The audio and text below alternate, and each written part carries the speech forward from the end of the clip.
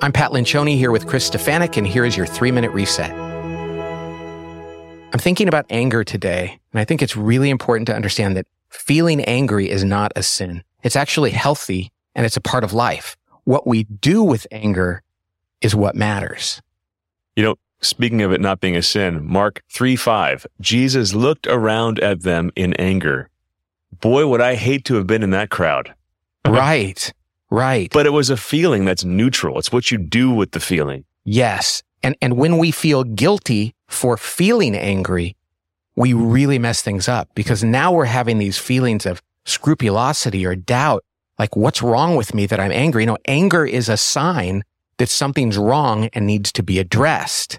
And so we should not get down on ourselves for that, nor should we stifle our feelings of anger. Because if we do that, we're actually going to increase the likelihood that when it finally bubbles over, it's going to come out in a way that we didn't intend it to. And you know, that emotion is actually a gift. It's a gift to help motivate you to right something that's wrong in your life.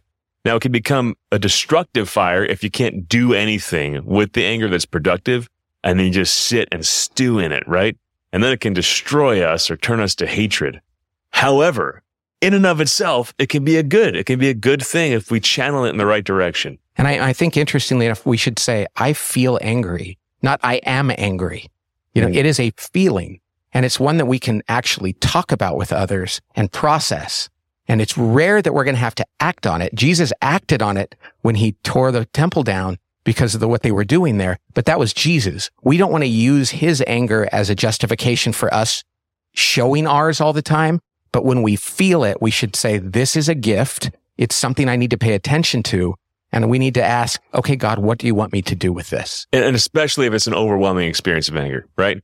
Don't let that first judgment about that feeling be self-condemnation, because that just complicates everything. You can't think your way through how to use that feeling, or the fact that that feeling could be a gift or a gift given to you to preserve your own dignity or the dignity of other people. But first, stop, breathe, think. Okay, I'm here. I'm feeling this. Lord, what do you want me to do with it? Maybe it's just to offer the pain of the anger up for the person who hurt me and say, Lord, I don't know what to do with this, but I just give this to you as a spiritual sacrifice for the one who inflicted this on me. But that is not to deny it. Amen. Let's pray. Lord, thank you for the gift of all our feelings, which we give to you. Help us to glorify you with all of them, including when we happen to feel angry. Amen. Amen.